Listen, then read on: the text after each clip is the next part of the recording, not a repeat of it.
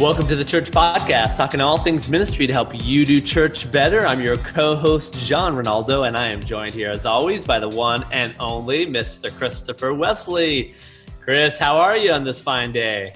I am doing well. It is summertime, so, what's there not to be happy about, right? Like cookouts and trips, limited trips, of course, and everything like that. And just being outside, and I know like we're still all practicing, social, safe distancing and everything along those lines. But it's still summertime, and so it's that time where mentally, maybe emotionally, we get to take a step back.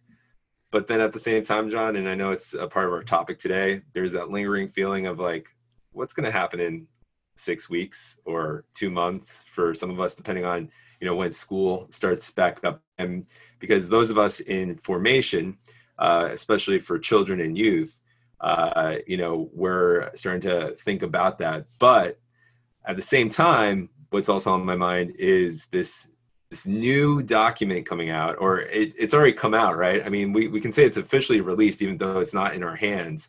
And I know, John, you were very excited about it because you texted me about it. And that's the new directory on Catechesis, right? And so my summertime is not going to necessarily be relaxing because there's lots of planning. We're going to talk more about that in future episodes, but hopefully something that's going to give us guidance, right, is this new directory. Why don't you tell people a little bit more about it? Because I feel like you're definitely more equipped and attuned to these documents and these directives that come out from your diocesan days, as well as just the fact that you're the more learned of the two of us. So, Well, I wouldn't agree with that statement, but no, I am excited, and it'll be interesting to see the Vatican has released their newest version called the Directory of Catechesis, which will be available to purchase, and I don't think it's shipping until like July 24th, 2020. Yeah. So we don't have an actual copy in our hands yet, but of course it made a splash here at the end of June. As the Vatican and other bishops and cardinals kind of weighed in terms of what this new directory is. Now, just for some history, post-Vatican II, they developed the first directory for catechesis back in 1971, and then they did a second version called the General Directory for Catechesis in 1997. And so periodically, the Vatican has been updating this document over time. And again, this is not the catechism of the Catholic Church, just talking about the teachings of the church. This is really about methodology and how we go about forming people in the faith, in terms of how we develop catechists, what are some models, what are some strategies and things like that. And I think it's really good. I think it's really wise that the Vatican can take a look at the quote unquote signs of the times, to quote Vatican II, and really start to analyze and really rework, because we know, Chris, you and I have talked about this over many episodes, is the strategies that we used in previous years don't necessarily work today. So we don't talk about changing what we teach. We talk about changing how we teach it and how we evangelize. And that's what this particular document is all about. And so if you're interested in getting a copy of it, I know the U.S. bishops are selling it at usccb.org. I think it's $24.99 or something like that. But I am excited about it because it's the Vatican, just constantly being aware of what's changing, what's out there, and how do we respond differently to these changing times. And I am particularly excited about delving into this because what I've heard so far, Chris, is really intriguing in terms of, I think personally, really challenging the field of ministry and to think differently about how we go about catechesis. And that's what we're going to talk about today. In particular, we're going to talk about the 3 obstacles that have been named to effective evangelizing catechesis. And so I'm excited about delving into that topic today. And I'm sure, Chris, we'll probably have other episodes as we garner other wisdom from this document in the future. But consider this your teaser to the new directory for catechesis. Yeah, because as soon as we read it, we might be like, "Oh my gosh, this is a piece of junk." Look at this rag. But no. But it'll be interesting to dive into it. I'm definitely looking forward to reading it myself. For many different reasons, not just for personal ministry reasons, but marathon and helping people navigate through it. And I mean, but John, we're right that when we hear this directory on catechesis, it's not necessarily directed towards just children's and youth catechesis. This is catechesis as a whole, and talking about just how we're looking at it all together. So I know there's a lot of times, at least, and maybe I'm speaking from my own experience, where that's where I default to, right, is young people formation and young people catechesis, opposed to just the entire globe of like what this looks like in a parish setting and in a universal and domestic church setting as well. So, and John's shaking his head yes in affirmation of that. So yes, I am. Absolutely. Yeah. Well, and the reality is, and our documents say it, adult faith formation needs to be really at the core a lot of what we do as parishes. And I don't suspect that this document is going to move away from that. If anything, it's probably going to double down on that reality. From what I've heard so far, they do spend a lot of time talking about adult faith formation as well. But we know, I mean, Chris, a lot of our efforts here in parishes, certainly in the U.S., which is my experience, is focused on youth and children. And I think it's really interesting that in the press release for this new directory for catechesis, the Archbishop Reno, if I'm going to say this right, Fisciella, he is the president of the Pontifical Council for Promoting New Evangelization. He made some comments on June 25th about the directory for catechesis. And what's really interesting is, although the adult piece to this is so important, his comments really garner back to how we're doing children's and youth faith formation. And he really challenged us to think differently. And he names these 3 obstacles, which I think actually are really right on. So I don't know, Chris, I think we should delve into these 3 obstacles and really talk this through a little bit. Are you ready for that? Yeah, let's do it. Let's do it. So what's the first obstacle that they talk about? Well, the first obstacle, just to provide some context here, is he says that another new feature of the directory is the link between evangelization and the catechumenate and its various meanings, okay? And he's talking about the need for pastoral conversion. So here's what he said. He says the first obstacle that can be identified to good catechesis is the school model. Okay, so he says this. The first obstacle can be identified in the school model, according to which the catechesis of Christian initiation is undertaken under a school paradigm. The catechist replaces the teacher. The school classroom becomes the catechetical room. When I read that, Chris, I just smiled, because I'm sitting there going, yes, this is what we've been talking about. This whole idea that one of the first obstacles is this idea that it's done in a class. And I have always, my issue with the classroom model is always focused on the head knowledge, right? Versus the heart knowledge, right? We have focused in this church more on what we know versus who we know, which is really Christ, right? And so I just love that we're not being subtle anymore, and we're just naming it. And I just appreciate his willingness to throw that out there. It's like the classroom model is an obstacle to effective catechesis. But to be fair, and I agree with you, right? Because and this is something that I've written about, we've talked about, in moving from the classroom model to other models.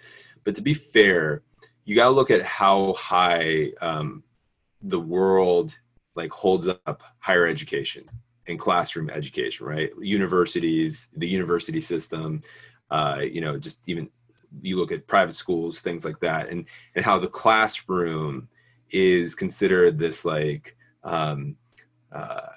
don't know if I'll use the right word here, but utopia of learning, right? And so, we as the church, this is where, we lose sight of our identity.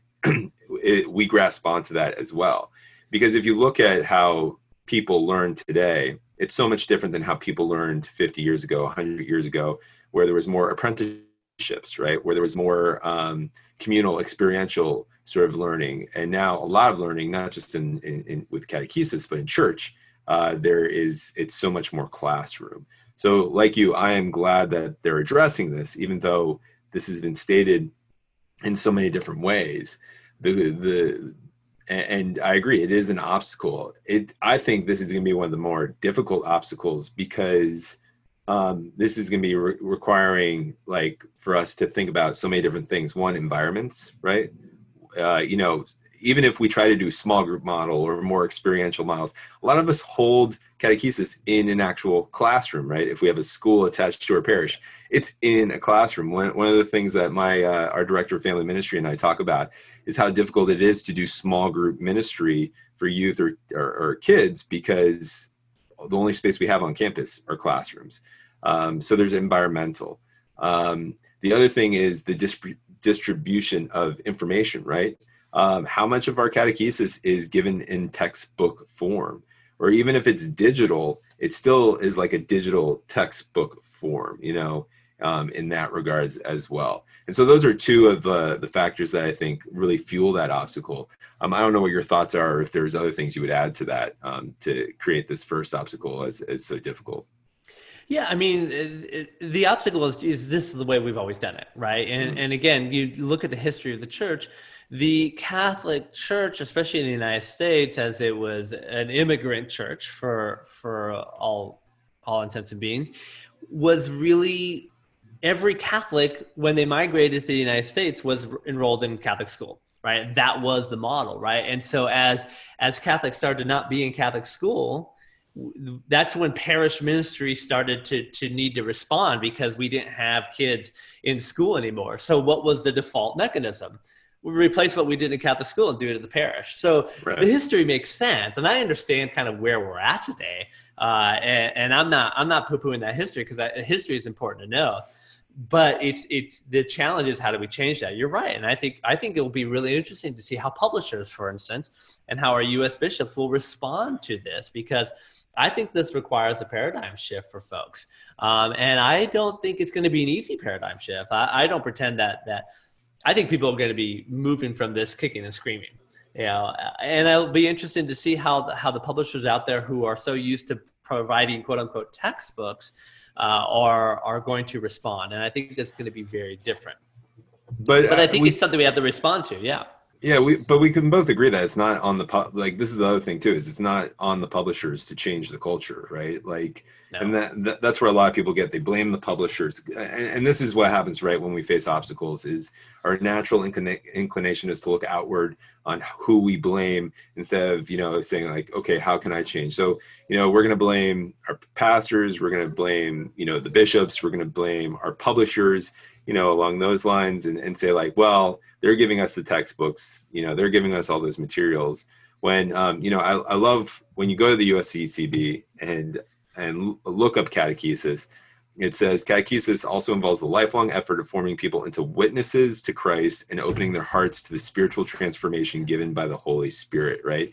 Nowhere in their definition is there, having them, log a certain amount of service hours, or read a certain amount of chapters, or be able to hit a quota on like testing standards or anything like that. It's teaching people how to witness, meaning live out the gospel and live out what it means to follow Christ. Yeah, but there are still places out there that still do quote unquote testing, right? To make sure that they know the knowledge and whatnot.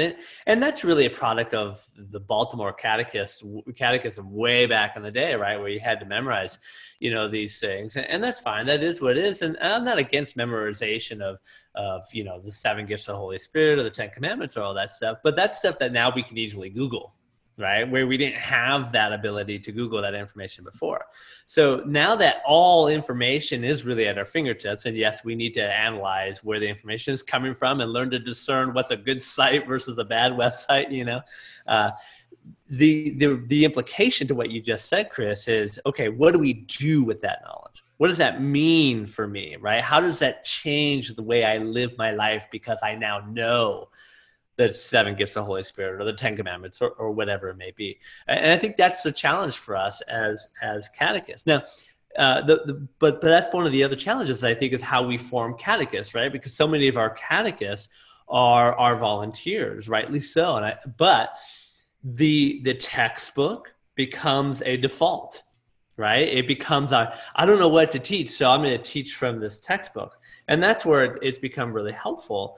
I know one of the elements of this directory for catechesis is going to talk about how do we form catechists, And we're not going to talk about that today, but that's part of the obstacle as well in terms of this classroom model is we've got to form the catechist. And really this is what I tell people in the trainings I do, Chris, before we move on to the next obstacle, is I tell, it's like catechists only need to know one thing. They need to know their story and why this is so important to them, why church is so important to them.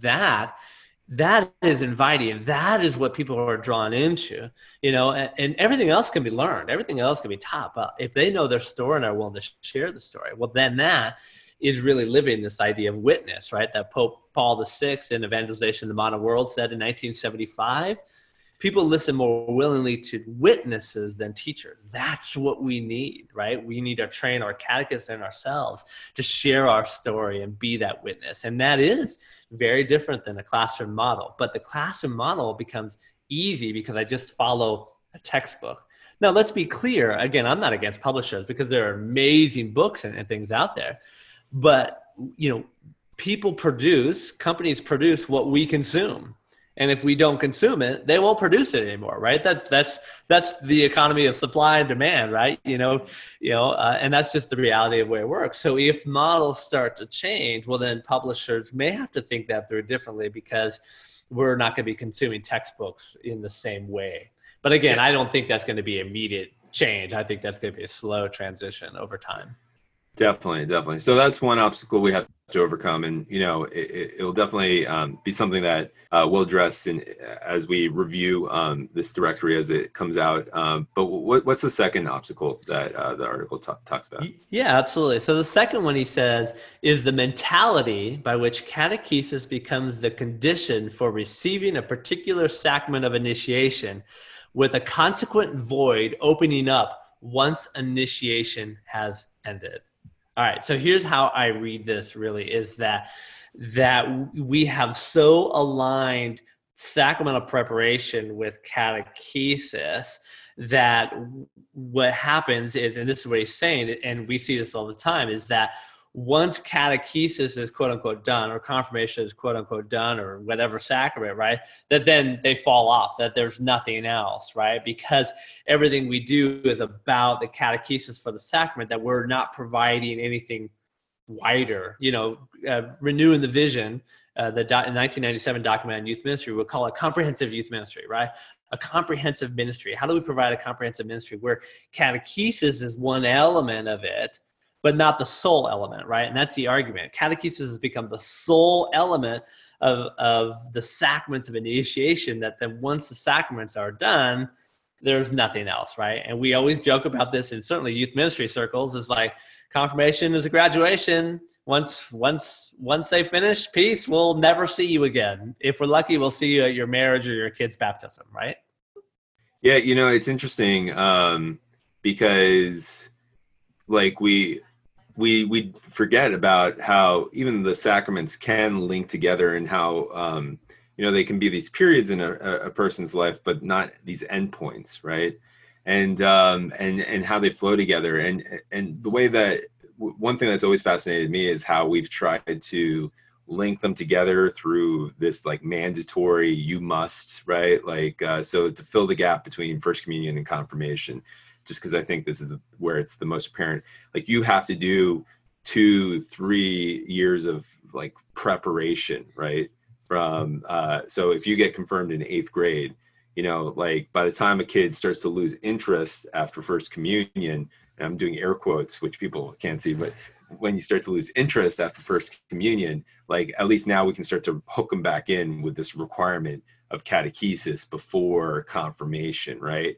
And then, it gets thrown out there, that whole, we always call these lies my mother told me, right? My Catholic mother told me, like, if I don't get confirmed, I can't get married in the Catholic Church, right? And so I have to get confirmed in order to get married in the Catholic Church, along those lines. Or like there's other like little lies or rules or misinformation that we throw into it. When really, and this is the thing that I've always tried to push in, is you build in a culture of catechesis throughout your parish, right? And hopefully the desire is deep enough where people start to respond, how do I go deeper? And that's where you're like, okay, here are the sacraments, right? Not that the sacraments are the only way to go deeper, but the sacraments are a way for us to be more intimate with Christ, to be more intimate with the Holy Spirit. And it's a response to good catechesis instead of the opposite, which sometimes we portray sacraments as being the reason for catechesis. That's going to be a huge cultural shift. Or at least for a long time, I felt like that was going to be a hard communication cultural shift. But I don't know, with people being more disenfranchised and disconnected from the Catholic Church, it's kind of weird for me to say it, and I'm interested in your thoughts, but because so many people are disaffiliating themselves with the Catholic Church, when we bring them back in, or as we bring them back in, there won't necessarily need to be a corrective of information on catechesis as much as it is an introduction of what catechesis is supposed to be. I don't know if that makes sense, what your thoughts are on that, but that's just kind of where my mind's been.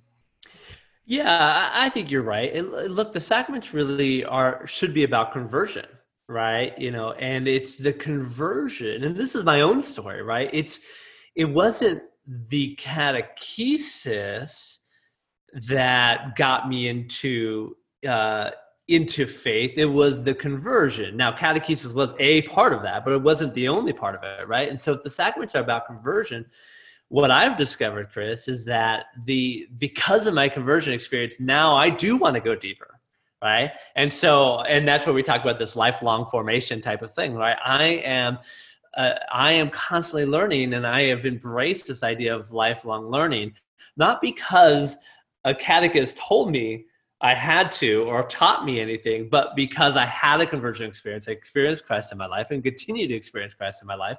That makes me so passionate about this, which is why we do this podcast in the first place, Chris, right? And so, it connects with a lot of things that we've talked about before. Sherry Waddell, Forming Intentional Disciples, it's like, really talks about that conversion and transformation being the key pinnacle point, to the continued process, right? A growing and engaged church says belonging leads to believing, focusing on relationships first. So that's what delves people in first. And so, the sacrament's about conversion, not about fulfilling certain requirements. But that's how we've shrunk it down. We've actually minimized the impact of the sacraments because we've shrunk it down to, you got to do this, and this, and then you can get confirmed. Now, I'm not against doing this, and this, because some of those things are really good. For instance, in a lot of youth ministry and confirmation programs, retreats, for instance, and justice experiences are quote unquote requirements. Now, that's not a bad thing, because we know that those are two things that really bring on transformation and conversion, right? So I fully embrace that idea, but part of it's that subtle shift of language, and moving this idea from requirements, right?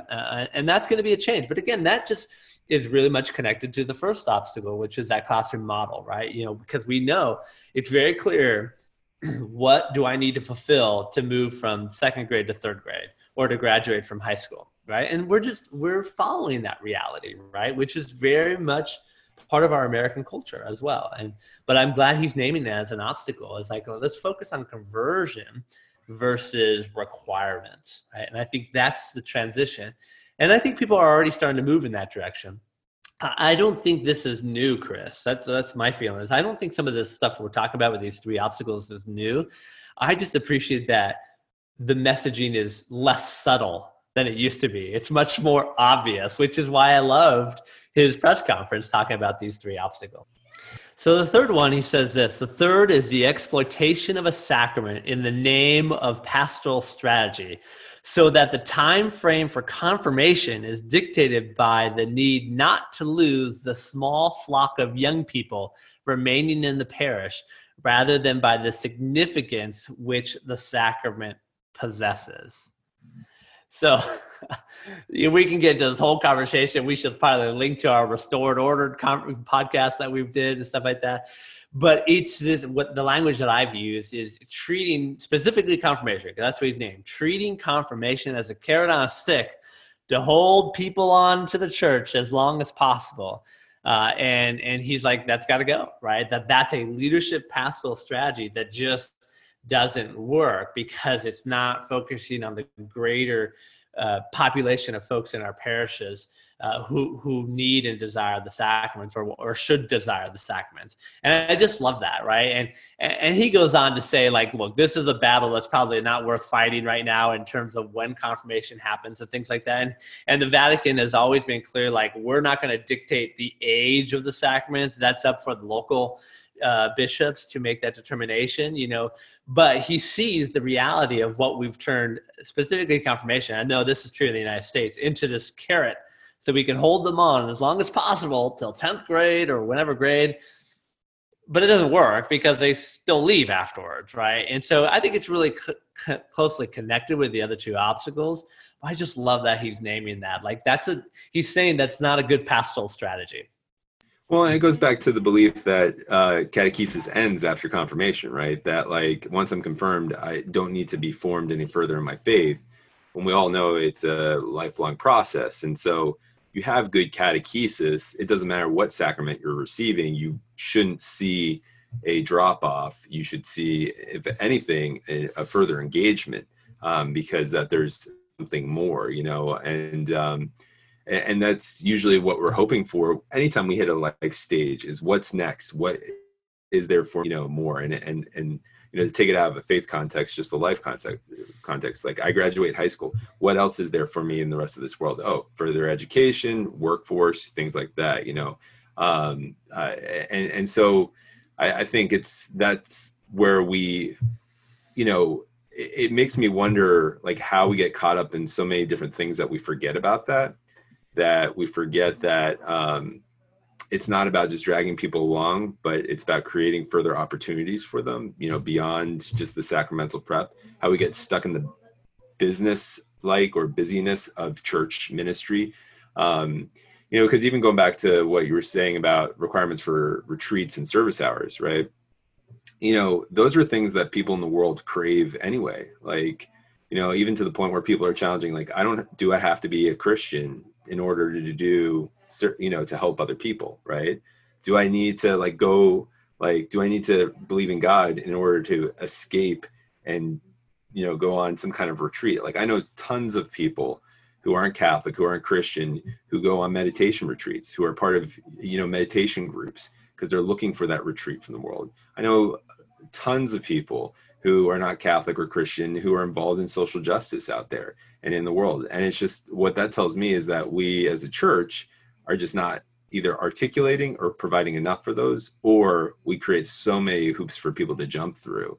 And so, with that last obstacle of seeing confirmation as like a graduation or as an endpoint, or dragging people along with the age thing, I think if we're like providing real catechesis and a culture of growth and formation, no matter what age you're in, that we're not going to have to worry about that as an obstacle. But you're right, it's amazing the emotion and the thought process people have behind, should be when you're 13 or 16 or 8 years old, or restored order, things along those lines. So yeah, lots to figure out. Well, yeah, and I think it's really connected to what we've talked about before too, about this apprentice-based model of formation, right? That was the workshop I did at the Religious Education Congress, and we spent some time talking about this podcast as well, is how do we get them engaged in the work of the church, right? As opposed to just being in a classroom. And that is a shift, but one that the church has been calling us to. And so again, I'm really interested to see what the Directory for Catechesis is going to say, is really kind of delve into it, because again, focus on the methodology of how we do catechesis. Now he didn't come up with 4 obstacles, but I'm going to name the 4th obstacle, which we've already started to name. This is me saying it. This is not the Vatican saying this, but me saying is it's us. We're the 4th obstacle, Chris, right? Those of us who are administering in the church and leaders of the church really have to get out of our comfort zone of doing the things we've always done, and really look to be innovative, right? And one of the challenges I keep pushing myself and others is like, expect resistance, right? Because if we back down when we get resistance about any change that we decide to do in the church, well, it's easy to fall back into the old models of doing things. So I think the fourth obstacle is us and our willingness to embrace these two new types of methodologies and think differently. And I get how comfortable it is to do what we did last year, and to just kind of keep it going because it seems to be working. But I think we have to really evaluate, is it working, and how do we change and innovate? And this is what I think this time in particular, Chris, is so exciting, is because we can't do what we've always done. Now, we've spent plenty of time talking about COVID. And in our next episode, Chris, we're going to talk about what formation in the fall can look like, in this COVID world where we just have to be flexible, right? And that's a sticking point that people really have, right? This is that opportunity to embrace some of these things and to think really differently about it so that we don't become the obstacle. And again, I go back to is like, there are no expectations. Parishioners have no expectations of what church is going to look like in the future, because I think the longer this plays out, this COVID thing plays out, the more people just throw everything up in the air and say, forget it, right?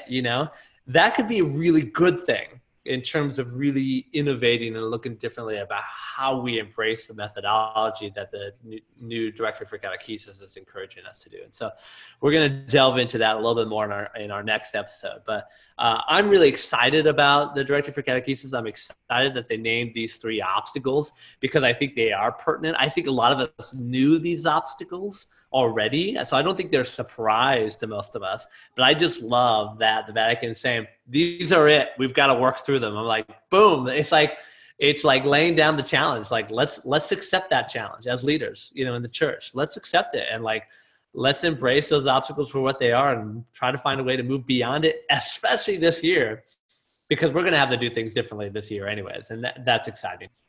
Yeah, no, I totally agree, and I'm excited about it. And it's funny, we have to look at. I think the fourth obstacle you presented is definitely something that we have to look at with ourselves, right? We have to definitely address with ourselves, and that's going to take a lot. And I know, we want to leave people with a couple of practical steps, right, before we address it. And one would be to start reading up on just the different materials that are coming out about this directive on catechesis. Even though the book is not available yet, or the document's not available, there's still plenty of commentary on it that it can be and is helpful. Maybe we can post 1 or 2 of those in our show notes, including this article that we're referencing. But I also think, the other part is start looking at your own programs. Start doing an assessment of the way that you do catechesis, whether you're overseeing RCIA or formation for children or youth or confirmation prep, or, even especially pastors, right? When you look at catechesis as a whole, how do they fit into these 4 obstacles that we presented today? And what are, some of the areas that you need to address first? And hopefully in our next episode, as well as future episodes, we can address this a little bit further and help you do that. But, we understand that this is a large challenge. And so you might need a little bit of accompaniment or guidance along the way. So if you want to do that, I definitely recommend reaching out to Parish Success Group and our buddy John Ronaldo right here. And John, if people want to reach you, what's the best way that they can do this? Yeah, reach out to us at parishsuccessgroup.com. It's always a great way to connect with us. All of our information is there. Cool. Awesome. And if you want to reach out to just John personally, just to talk, life and Twitter and not Facebook anymore, which we've got to address that some other time. But, how can they get in touch with you, John? Yeah, at Twitter, I'm just at John Ronaldo, is just my name. And today I posted the recording of this episode. I posted a reflection that I've been having on Twitter about the difference between the Catholic Church as institution and the Catholic Church as faith. And I've already had some really interesting responses from much more learned people than me. So I was like, maybe I hit a nerve here. So those are the types of fun conversations that I like to get onto social media. I'll have to troll that post. But anyway, if you want to reach me, you can find me at All Things Marathon Youth Ministry, or go to marathonyouthministry.com. But of course, if you have questions, if there are topics that you want to talk about here on the Church Podcast, just shoot us an email, questions@thechurchpodcast.org, or visit our website, thechurchpodcast.org. And no matter how you listen, whether it's on Spotify or iTunes or anywhere podcasts are listened, we would love that review, that 5-star review, and share this with your friends so that we can continue to have these conversations to help you do church better. But other than that, John, thanks for bringing this topic up and getting the ball rolling on this. Let's close in prayer. Absolutely. Father, Son, Holy Spirit. Amen. Heavenly Father, I want to thank you so much for this time for us to talk about the way that we witness to one another, that we pass along the truth, the love, the gospel, the good news, Lord, to not just future generations and younger generations, Lord, but to the people in our lives, the people in our communities, and especially our parish communities. And so, God, I ask that you remind us that it's all about loving you. It's all about honoring you and loving others, Lord, and learning how we love ourselves, and taking the time to just slow things down and not necessarily get it done, but, Lord, to just be with you and sit with you. And I ask, as we go through this interesting season, Lord, that you remind us that we're not alone, and that we don't have to figure this out on our own, because we have you and we have the church by our side. Lord, we love you. In your name we pray. Amen. Father, Son, Holy Spirit. Amen.